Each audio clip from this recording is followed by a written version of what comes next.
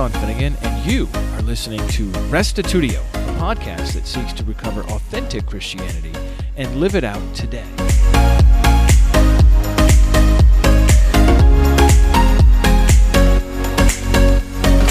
Well, we've been looking at the whole topic of God and suffering for a few weeks now, and this is now our last part of that topic.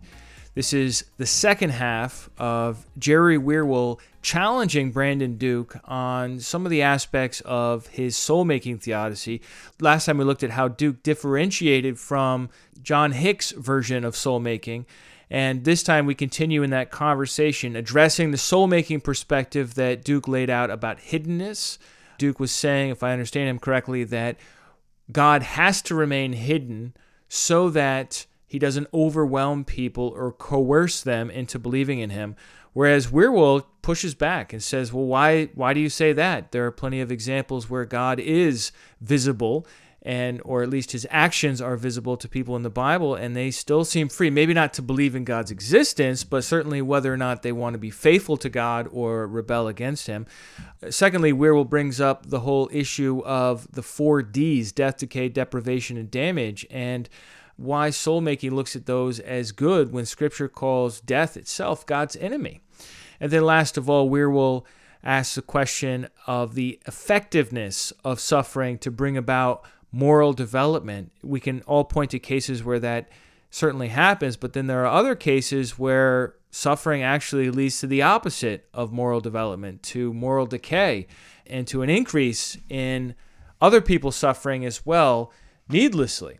So this would be an interesting conversation for you to listen in on, to hear how these Bible-committed Christians are working out this very important subject of understanding how God has made our world and how we can make sense of it when we go through periods of suffering. Here now is episode 365, Challenging Soul-Making Theodicy, Part 2, with Brandon Duke and Jerry Wierwille.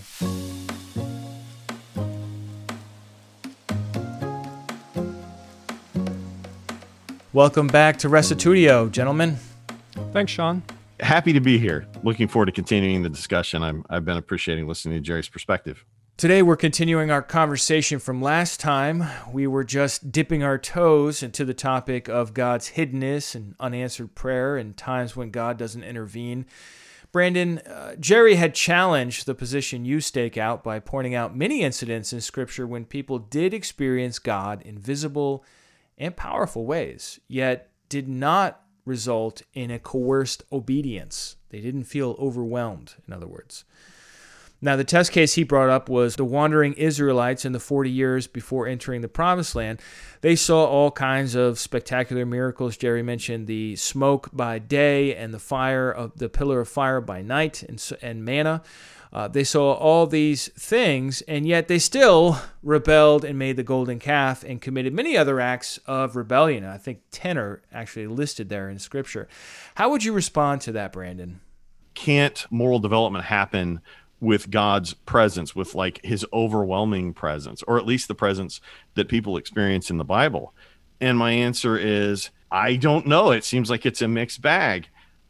He shows up on Sinai and they beg Moses to have God stop talking to them and for Moses to go in their place. We repeatedly see where people ask for distance. There's, I think, 2 sides to this part as well. One is that God needs to give us enough instruction and presence for us to respond to in a meaningful way. But there's also a potential danger. Now we're going to be accountable for that. And if somebody is in a position where they are not prepared yet, God sees they're not prepared yet to respond to him correctly, and he gives them that kind of revelation, now they're going to be accountable for that and not responding to it. So it seems like God needs to pick his battles. There might be an appropriate time in each person's life, or appropriate times for God to be more present than others. It might not be in someone's best interest for God to fully reveal himself to them when they're not prepared to respond. And God might know that and choose to reveal himself when they have the best opportunity to respond to him.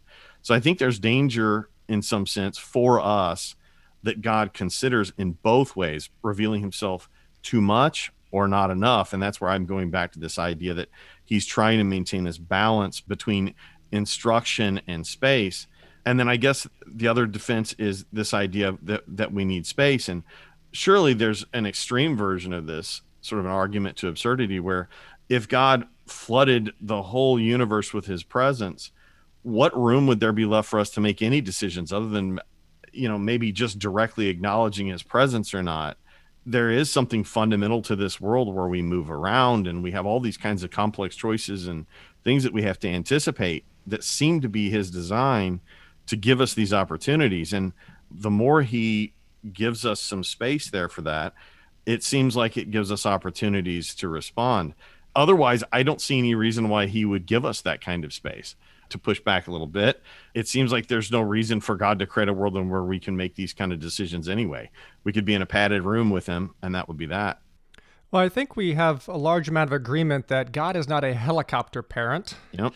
And so that he does give some degree of autonomy to the world and doesn't show up. Actually, him showing up in physically tangible ways is the minority, not Absolutely. the majority.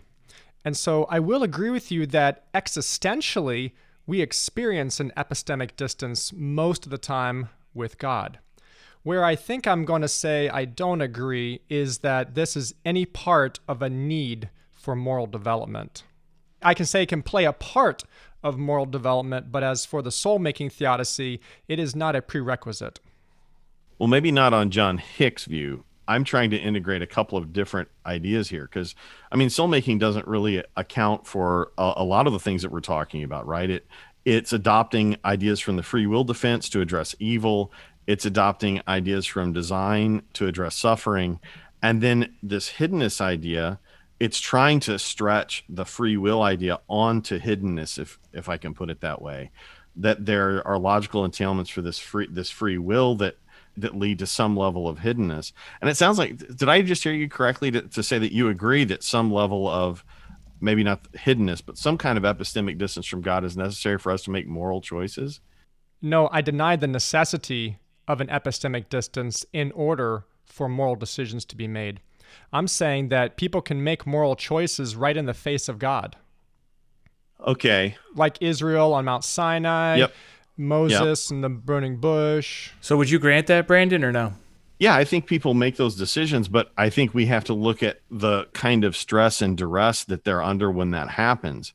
And if their entire lives were made up of that, it's very hard to imagine how a baby growing up from nothing, from birth to an old man could constantly be in that circumstance, and how there wouldn't be something more valuable from his responding to a somewhat hidden God than constantly responding to an omnipresent, overpowering God. It seems to me that there's something intrinsically morally valuable about that person responding to God in spite of some level of hiddenness. Well, I would have to say that Jesus Christ was probably closer to God than anybody. And I would say his moral judgments would be completely authentic. I think that's a great example. And notice the distance that God puts in that situation. Jesus prays, and God doesn't walk into the Garden of Gethsemane the way he does in the Garden of Eden and say, where are you? There's still a level of distance there, even for Jesus of Nazareth. There is some degree, meaning that God doesn't walk around in a bodily form next to Jesus as his BFF, but Jesus goes around wielding the power of God like on a dime.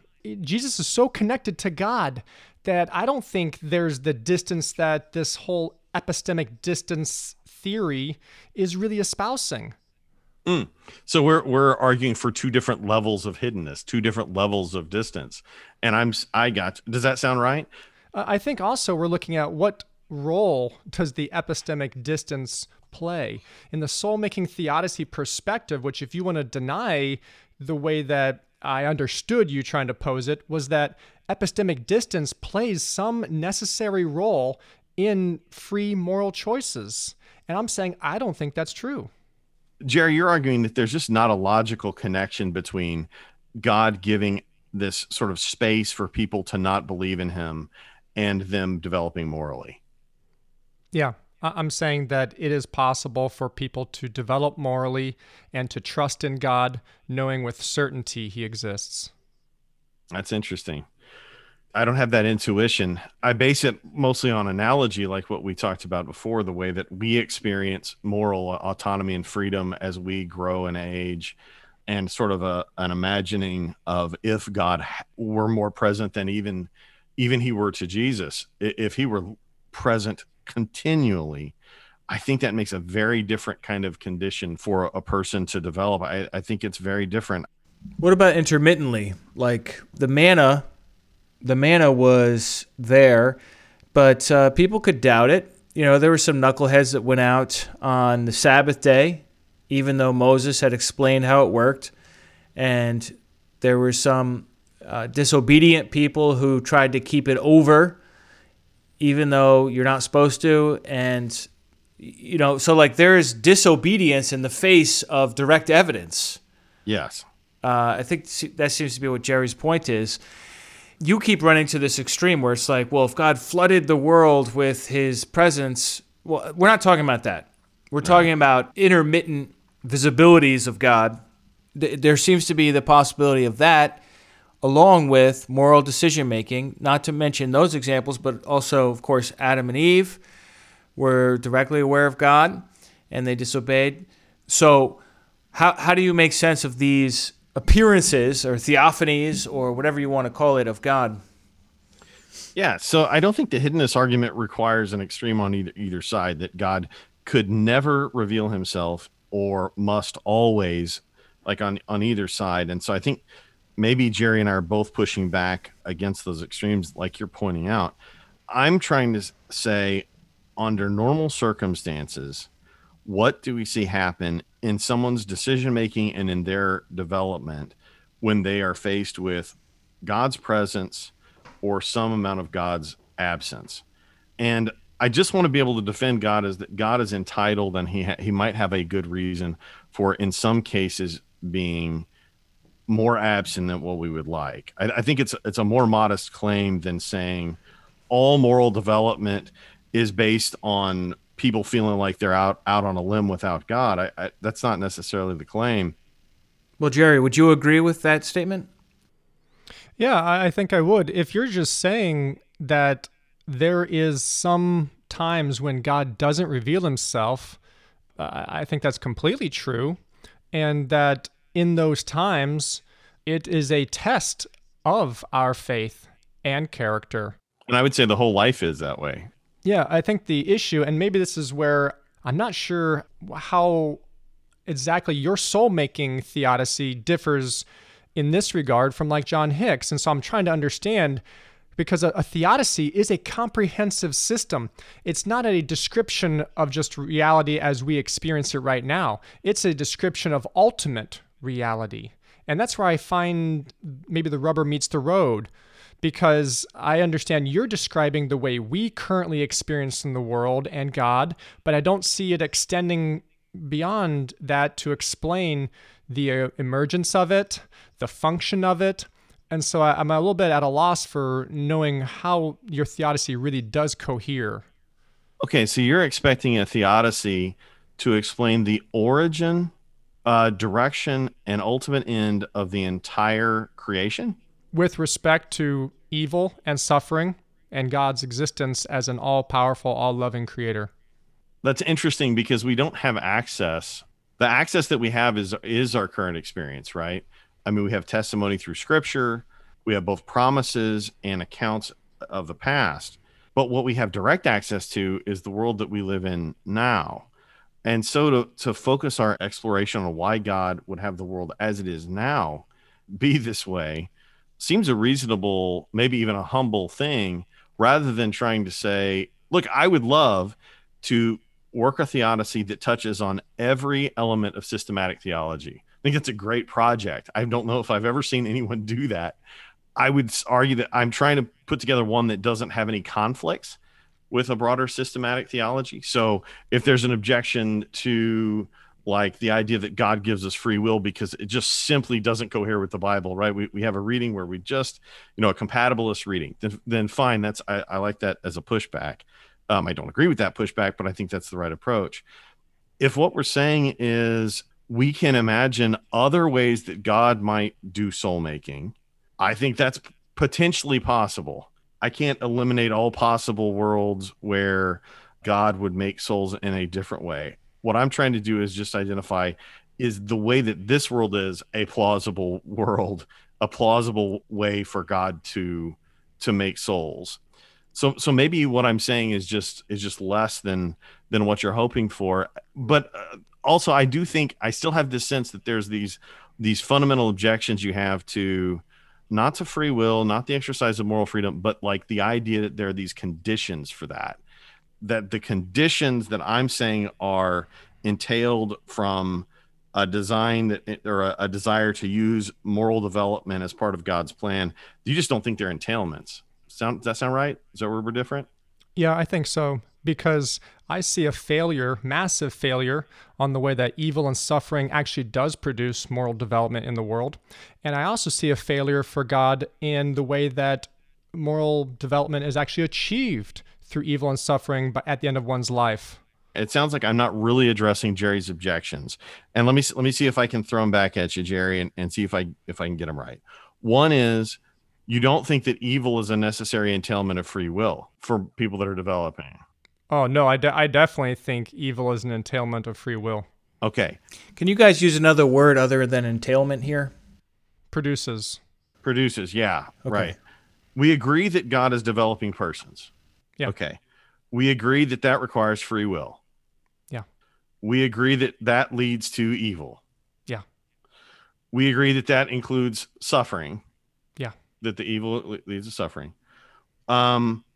What you disagree with is whether God would have to design a world that includes the 4 Ds in order to meet the things we just listed before.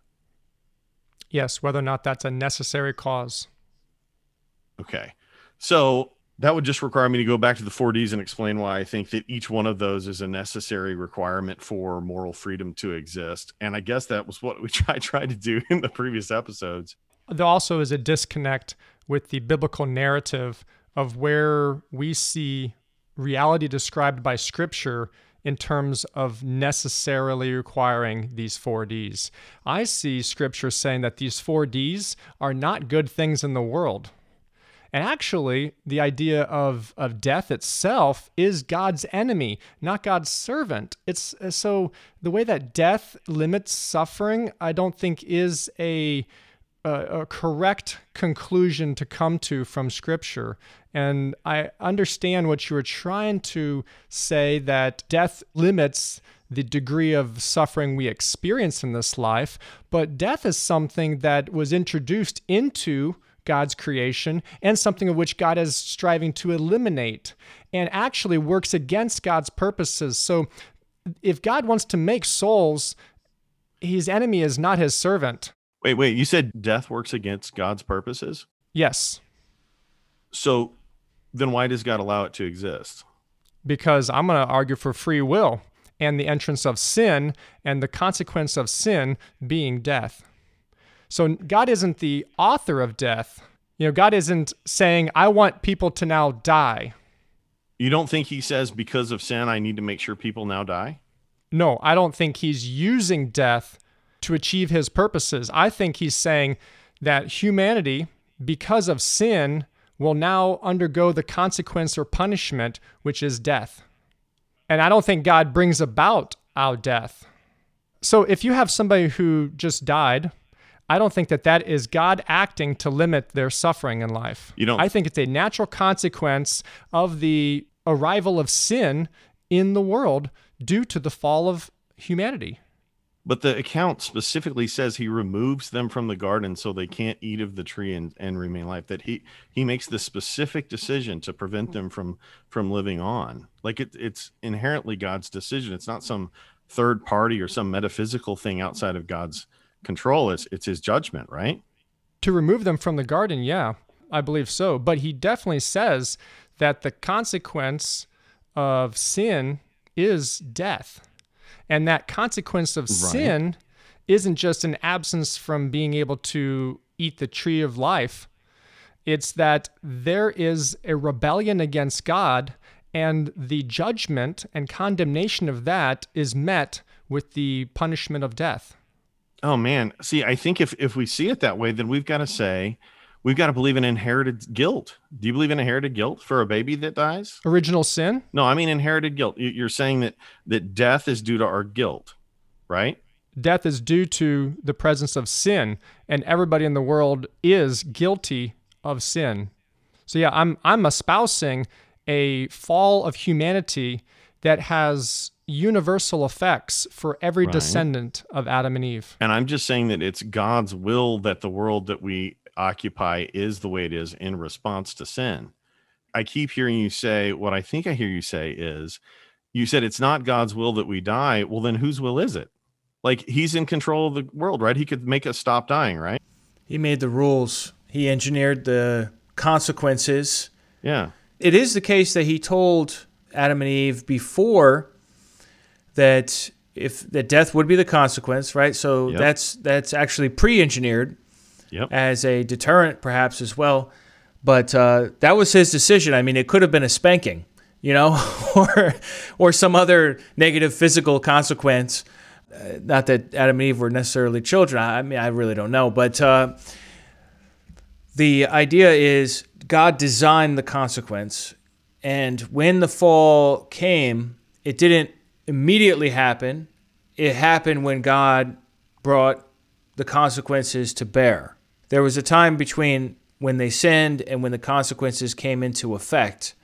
I guess what Brandon's saying here, what I think you're saying, is that on this soul-making idea that God engineers the 4Ds as the consequences, because now we're not in that Edenic mode, we're in the fallen mode, and that, I wonder if we can't just have our cake and eat it too, because, the 4Ds are negative. It's not like you go to a random person and be like, hey, so what do you think about damage? Your average person is going to say, no, I don't like damage. No, I don't like death. I don't like decay. And I don't like deprivation. I always feel like that about 11 o'clock. I'm like, I don't like deprivation. Where's my lunch? These things are negatives, right? But looked at from the other side, they're also soul-making qualities to them, so that even in the consequences, even in the negatives, there is a redemptive potential. I guess where the rub is Brandon says they're necessary, and where Jerry's saying they're not necessary. If we soften that and we say they're effective, you could still make that defense. You could say they're effective at soul making. These are good policies. Do they have to be the best? Yeah, I'm a perfect, being theologian. I'm going to say that God's going to create the best possible world that he can. But why not just say that these are good conditions to accomplish what he wants? The biggest concern I have is the idea that the conditions we're under are not somehow under God's sovereign control, or they weren't his design. Someone else is to blame. I don't think we can possibly make a theodicy unless God is wisely designing and creating the world that we're in now, including the things that he says are our enemy, because we know what he means. He means we have to reach a place where that's no longer a required judgment on man. And judgments don't all have to be punitive.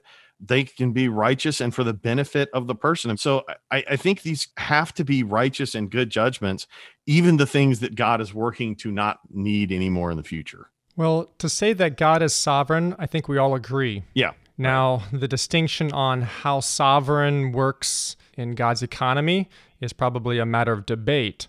If you're a Calvinist, you think God's sovereignty is meticulous providence. Yep. I would say God's sovereignty extends to that he is the ruler and the rightful ruler of the world, and that, everything that's happening, either in a passive sense that he's allowing free will to exercise its privilege, or in that God is intervening and having this divine intervention where he has the world go the way he wants it to. For example, like producing the Messiah, Jesus, is something where God intervenes in the world and has something happen in order to bring about the program of redemption so that he can redeem creation and restore it. So I think we're sort of all on board with this level of sovereignty. Just the way it works, I think, is sort of a matter of disagreement. But I will also say that the way you described the righteous judgments is not wrong. I think that God does punish people in righteous ways. I don't think that those type of punishments, for example, a murderer being executed in ancient Israel, is for the good of the murderer. I think that punishment is for the good of the people. The elimination of evil among them is the reason for a lot of the punishments in the Mosaic Law. To look at the way that suffering and evil happens in the world in a positive light, I'm not saying there's nothing good that can ever come from hardship and suffering, because I think God can work in all of our circumstances for our good and bring about increased patience, character, hope, love, compassion, things like that. However, what I am saying is that the way the world works is not the way God wants it to work in the way that he originally designed it. And that's why the story of Scripture is that the world was good. It turned not good in the sense that it was no longer following the original design, and God is seeking to get it back to that original perfection. Now, if the way that soul making occurs is through all this evil and suffering, that doesn't pair well with that storyline, because there's an ineffectivity to soul making in this current life with what evil and suffering are capable of producing. And therefore, that's why Irenaeus and Hick and other soul making theodicy people say that you have to continue suffering even after death, and that God is eventually going to bring every person to perfect moral stature. Yeah, he has a universalist view that I don't share. The thing that you just said that I think is maybe the most striking difference between our thinking is this idea that this world is not what God wants, I think you said. It's not the way that God wants the world to be. Okay, so I'm saying that it is the way he wants it to be because he has those three omnis, and giving an account of why it's good for him to want it to be this way for a time, temporarily. And I don't understand how a Christian who thinks God has those three omnis can say that God brings about a world that's not how he wants it to be. I'm trying to figure out how to say what you just said. God's still doing it, right? God's still the one that cast them out of Eden. God's still the one that brings death into his creation where it wasn't before, right? I think I'll push back on the idea of making God the active agent in death. I would say I don't find that in Scripture. I find the devil is described as the one who has the power of death, not God. God is not the one who holds the power of death, Scripture says. So when you say God uses death, I'm like, where do you find that in Scripture? Well, I'm just basing it off the idea that he's ultimately has all the power to react to his creation the way he wants. So you're putting the blame on the way that the world is on Satan, but wouldn't God still have the authority to determine whether that's the way his world becomes after the fall? I'm confused. I can't tell whether God is the author of the post-fall world and the governor of it, or if he's not. This is a major difference between the two perspectives here. Yeah. On the one side, Brandon saying, look, this is an engineered stage of time. And what Jerry, you seem to be saying is that this is a consequence of human decision and satanic involvement, right? And you want to blame disobedience and the devil. And Brandon saying, well, hold on, God's the one that set the rules up. One of the rules could have been everyone gets destroyed. That's not what happened. They continued to live, and these four Ds came in. It was a delayed death. It wasn't an immediate death, right? One of the consequences could have been that every time you sin, you have a hair fall out. In which case, Brandon would be the chief sinner of us all. Already am. Or it could have been that if you sin more than so many times in your life, that you're sterile and you can't have kids. Or in any millions of other scenarios where consequences could be meted out. God engineered those consequences to be what they are as he articulated them in Genesis 3 and as we see them, in fact, play out. And but it seems like you're not willing to recognize God's sovereignty in the punishment or the setting up of the fallen condition here. I'm recognizing God's sovereignty in the sense that he created the free will of his creation, both angelic and humankind, and that there are consequences to disobeying God. And those consequences are the penalty for sin. And when sin entered the world through the disobedience of humankind, Adam and Eve, that then brought on repercussions. I don't think God was like, you sinned against me. Now I'm going to make creation bad. I'm going to make people die. I'm going to make sickness, disease, and death. I'm going to make the world difficult to produce food. I'm going to make natural disasters. I'm going to make all these evils in the world in response to what you just did. I think that they're natural entailments, and I think God is sovereign in the way that he did organize the world, but I don't think he's the agent behind bringing these things in as a way then to rectify what has happened through soul making. That isn't the biblical story that I understand. So if God is not the cause of these changes, is there some kind of metaphysical force that causes these changes to be made? I'm still looking for the agency that you say God doesn't have in this. Is God's hand forced to make the judgments that he does in response to Adam and Eve's disobedience? I think the question that I would like to ask is, where in Scripture is God the active agent? Well, there are only so many options. If there's a physical cause, then we understand how that works. What we're talking about is physical, but it's also metaphysical. Let's just take decay for a second as one of the 4 Ds. Somehow, some way, someone or something has got to go into Adam and Eve's DNA and introduce some sort of a issue with those little strands at the end so that over time aging can occur. We understand that it's a physical, on the telomeres, that's a physical aspect of humanity that is changed. So how do you account for that, Jerry, without God actually doing that? Yeah, I do hold that there is some sort of a metaphysical change on account of the sin that Adam and Eve committed.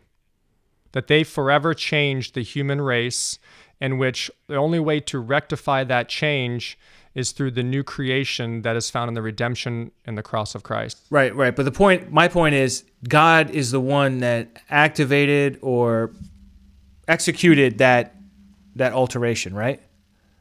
No, I don't think God is the active agent that actually went in and shortened the telomeres. Okay, so then Brandon's question was who or what did? Yeah, I'm saying that there's a metaphysical reality to the disobedience against God. That there is some way in which sin, this metaphysical reality, has changed in the entire reality of the world. That through that, our bodies, our minds, and our spirits and everything are all corrupted. That there is something in us that is different now than in the original creation where that was perfect.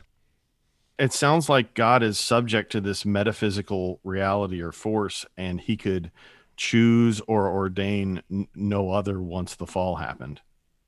I think that saying God is subject to it, I think God is the one who designed the world to be this way, in the sense that he is the one who is allowing disobedience through free will, and then in part with that, the consequences of disobedience God is allowing to occur. God is not controlling the world and having it go every single way he wants it to and preventing anybody from disobeying him.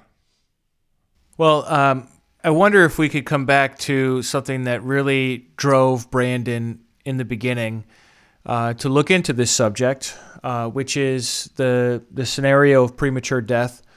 And this is really one of the most painful experiences that makes so many people ask the question, why God? And so, Jerry, if you could just run us through from a free will theodicy, how you make sense of premature death in a scenario where there's no reason why God couldn't have saved this person from a heart attack or a blood clot or some other kind of situation like that, where if God had intervened, then the person would easily have been able to live, and it wouldn't have affected, who's the prime minister of England or anything. You know what I mean? Without tons of ripple effects and everything else. We're not talking about such a scenario, just something simple. So, if you could just run us through how your theodicy makes sense of that, I think that would be a good place for us to kind of start wrapping things up. Okay, sure. So, in a free will theodicy, the idea is that God is a perfect being, and he created a perfect world. And in that perfect world, he put man and woman, and he gave them commandments by which they're supposed to live, and that if they didn't live according to those, that there would be consequences. So this man and this woman, Adam and Eve, they get deceived by the serpent, which we could label as the devil, and they decide to disobey God. They decide to do what God told them not to do, and thereby sinning against God. From that, there is a metaphysical change in them and all their descendants and the entire world at large, to which a prior fall state didn't include natural disasters, disease, viruses, sickness, and other suffering and evil. That is something that happened post-fall and as a consequence of the fall. So now we find ourselves in this world that is corrupted through sin and that doesn't go and operate according to the way that God originally designed it. And that in the midst of this life that is filled with evil and suffering, God is at work to bring about a plan for humankind's redemption. And that even in the midst of the evil and suffering, God acts in different ways, sometimes intervening, sometimes not. But all the time that he is acting, he is seeking to bring about the redemption of his people, which is through a Messiah who then was born as the person of Jesus of Nazareth, who then lived a perfect life of obedience and then died upon the cross, that then God's plan was that those who want to be free from the corruption of this world through sin can find that freedom in Christ through their trust or faith in him. And that ultimately one day that the power of evil that is seen through sin will be eradicated, and that God will restore the world back to the Edenic paradise, and people will not suffer from evil and sin any longer. So in the free will theodicy, I think that it's not a airtight explanation. And to be honest, I don't think it is completely satisfactory, but I think it offers answers to questions that are more satisfactory than a soul-making position. Just one more clarification on that, Jerry. So what do you say to somebody who's just lost their relative, they're in a lot of pain, they're Christian, and they say to you, why didn't God answer my prayers or protect this person? This isn't really a free will issue, you know what I'm saying? But I'm asking you to answer it from that perspective. Yeah, I would say that we live in a world that is broken. We live in a world that is riddled with evil and suffering, and every person is going to be exposed to this at different levels, and that it's not to blame God for what is happening to you. Rather, I think the thing to encourage people in that sense is that during this time of suffering and grief, the thing to do is to turn to God, because God is the one who can comfort them. God can offer things that the world cannot. He can help to heal a person's heart. He can help them to have the endurance to make it through this hardship, to know that they don't have to go through it alone. So I don't think trying to justify why God didn't do what they wanted to do, I think that that's a misdirection of the way to pastor somebody through a deep sorrow or a time of grief. I think the thing to do is to explain to them why God is there and what God can do for them if they will turn to him. Brandon, did you want to offer an explanation from the perspective that you're taking? Yeah, please. And I would say that as much as I agree with much of what Jerry has said, I find that to be a misdirection play that is taking the person away from what has directly happened and the direct question that they've asked of God. God, why did you allow this to happen? Why have you put soft persons in a world full of sharp objects? And Jerry's answer appears to me the distinction between our views as I'm hearing it is, I'm saying God did it with intent, with purpose, in response to sin, to resolve the problem by making us into something new. And I hear Jerry saying that there is no agent that did that it's some kind of metaphysical reality that forces God's hand, that now God has to respond to that metaphysical reality and solve that, rather than solving what's going on in us as agents who have to choose. And so I think it goes back to one of the things that we talked about really early in the first interview, which is there are these fundamental assumptions that we bring, in this case, about the nature of God's sovereignty, about what caused sin and what caused the world that we see around us. And I'm saying it's God and his judgments. And so when I go to a family that's hurting from that, I'm going to say, I know it doesn't seem like it on the surface, but if we look at it, God has really good reasons that benefit all of us, each of us individually and all of us collectively, for having the world be like it is, to solve the problem that was introduced originally, this problem of sin that we all participate in. And so I would try and give them reasons. Obviously, there's other things that Jerry said that I really agree with, that God has made provision for our suffering and for addressing sin, both through soul making, but also through his governance, through a human agent eventually. But I think this question about the ultimate cause of the state of the world is this key, if I'm hearing the distinctions between this right. Okay, well, we're just about out of time here. Any concluding remarks, Jerry, that you'd like to make?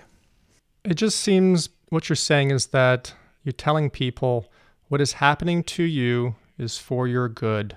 You may not understand it, but it is. And that's a hard pill to swallow. That's funny. That's exactly what I think of the other view. That's saying, I'm saying it's for these specific reasons. If God were to do it otherwise, look how bad it would be. And we can start to understand. I think God reveals to us why he does it this way and why the fallen world looks like it does. Maybe he doesn't give us that much, and maybe it's an overreading. I just looked through my Bible and doing some research before this for all the passages that talk about soul making or moral change, not soul making, moral change. It's everywhere in our Bibles. If that's not a fundamental good that he has built this world to achieve, then I don't think we have a resolvable theodicy option for us. I think we've punted on it and just said we have to believe in God because of his power and just because of who he is. All right, well, we're going to have to cut it off there. I'm sure you guys would like to talk for another couple of hours and really hammer this out, but I do appreciate both of you and your time in expressing these different perspectives today. Well, thanks, Sean. Well, I appreciate it. And I want to say to Jerry, I really appreciate his pushback. And I hope that people listen to it, and where they find flaws in my thinking that Jerry's pointed out, I really hope they'll take them to heart. And I don't want to seem arrogant. I'm just trying to make the best case that I can. And hopefully where I'm making mistakes, that'll be obvious and it won't hurt anyone. All right, well, that's it for this conversation. Thanks, everybody, for listening here to the end. If you'd like to come on to restitutio.org, you can find episode 365, Challenging Soul Making Part 2, and leave your question or your comment on this episode. If you would like to follow up with Brandon Duke, you can get in contact with him on his website, truthborn.org. Or if you would like to get in contact with Jerry Wierwille, you can connect with him on his site, jerrywierwille.com. And both of those links are in the show notes for this episode in your device, as well as online at restitutio.org. I did want to read out a couple of quick comments. Heather K. wrote in on episode 363, Why God Allows Suffering, saying, "Thank you, Brandon. This is a much more satisfactory explanation than I have heard before." Isn't it interesting, too, that often our sufferings cause us to seek more? Our experiences often prove that what we originally thought or were taught is not true, and so we pursue answers. I think that must be a part of this soul-making of which you spoke, which is a brand new term for me. And she goes on from there. Yeah, this is what makes soul-making attractive to me as well, Heather, because what we find here is an account. I think Jerry has pointed out a number of the flaws, a number of the biblical theology problems with a thoroughgoing Hickeyan soul-making, but I don't think that's what Duke was really laying out here. I do think that there are still some disagreements between these two, but there's definitely something to be said about the soul-making theodicy that does give an answer, or at least a partial answer. Can we at least agree on that? That God's initial conditions for setting up the fallen state of our universe are such that moral development can occur. And so that is a good that God aims at, and it's not a guarantee. We're not pulling in universalism, and we're not dealing with all the exceptions, but just sort of a minimalist case, I guess, for soul making here. And that really does help us understand to some degree why death, decay, deprivation, and damage exist. It doesn't give us a thoroughgoing explanation as to why God intervenes at different times and then doesn't intervene in other times. That really does get left for another conversation. And that's really more, for me personally, what I'm interested in. So I'd love to hear any of your thoughts on that very subject. Somebody else named Jamie wrote in on episode 364, Soul Making Part 1. That would be our last episode. And said, "I have listened to all three so far of the soul-making theodicy. It's impressive, but I'm not convinced. I find something is off somewhere. My first impression after listening coming up immediately were, what is the point in bringing Jesus to this world?" Well, Jamie, that's also a question I brought up, and I hope you have a good, satisfying answer to that, because Duke did actually give a good answer. Jamie continues, "Why have revelation where there will be no death, no suffering, no tears, if suffering was always God's plan?" Well, Jamie, I can answer that as well. That would be a temporary situation, that suffering is sort of built into the way the world is now, but not permanently built in, because presumably we would be soul made at that stage in the game when the final age comes about. Maybe we're not fully soul-made, but God makes up the difference by his grace. Anyhow, Jamie continues, "I'm a little confused as to what Brandon Duke is ultimately trying to convey. If there's any soul-making, it is a consequence of the fall, not an overall plan of God. I think the best book I ever read on the question of death, suffering, and evil is a book by Gregory Boyd called God at War. He explains death and suffering, in my personal opinion, very clearly, and I find it the most satisfying response out there." Hey, this is a book that I'm also interested in. I don't have time to get into it now, but I would love to hear if any of you who have read this spiritual warfare approach to the whole question of why God allows evil, why God intervenes, sometimes when God doesn't intervene. In particular, the passage in Daniel comes to mind where the angel excuses himself for being about 3 weeks late, if I remember correctly, and says, well, there was spiritual warfare happening, so I'm here now. But really from the very beginning, Daniel, when you asked and prayed and started fasting and set your face to get answers to these things, I was dispatched, but I got waylaid. So to what degree does God allow for waylaying or suffering or autonomy to some degree among spiritual beings? And how does that play into what we're experiencing here in the lower realm of earthly concerns? So that's really a question I have. I don't know if Mike Heiser has some scholarship that touches on this whole subject of the problem of evil and when and where God intervenes and how does he self-limit his intervention. Really, that's the question that I'm interested in. So thanks for writing in, Jamie. I'd love to hear more your take on God at War, because like I said, I haven't had a chance to read it yet, or anyone else. So please do come on to restitutio.org and leave your comment. That's it for this topic for now. I, too, am not fully satisfied. I do really appreciate how much Duke put into this. My goodness, 3 years of studying, reading all these different books, and 4 episodes of content. And I guess what I'm saying is we still want more. Probably not right away, because I've got some other stuff planned for the near future here. But thanks so much for doing that. And thanks, too, to Jerry Weirwell. Never afraid to jump in the ring with somebody and push back. And I really do think a number of Jerry's critiques are really key for us to work into, however it is we perceive this big question. So thanks so much to both of my guests for that. I did want to let you know that I have an interview coming up next week with Jeff Dybel of Australia. Hopefully I said it with enough of an Aussie accent there. He's going to tell his story about how his own journey of faith developed and resulted in not only him starting a flourishing church where he was the lead pastor of 19 years, but also what ended up happening that squeezed him out when it came to light that he no longer held to certain doctrines. So stay tuned for that for next week. Thanks, everybody, for tuning in. If you'd like to support Restitutio, you can do that on our website. We'll see you next week. And remember, the truth has nothing to fear.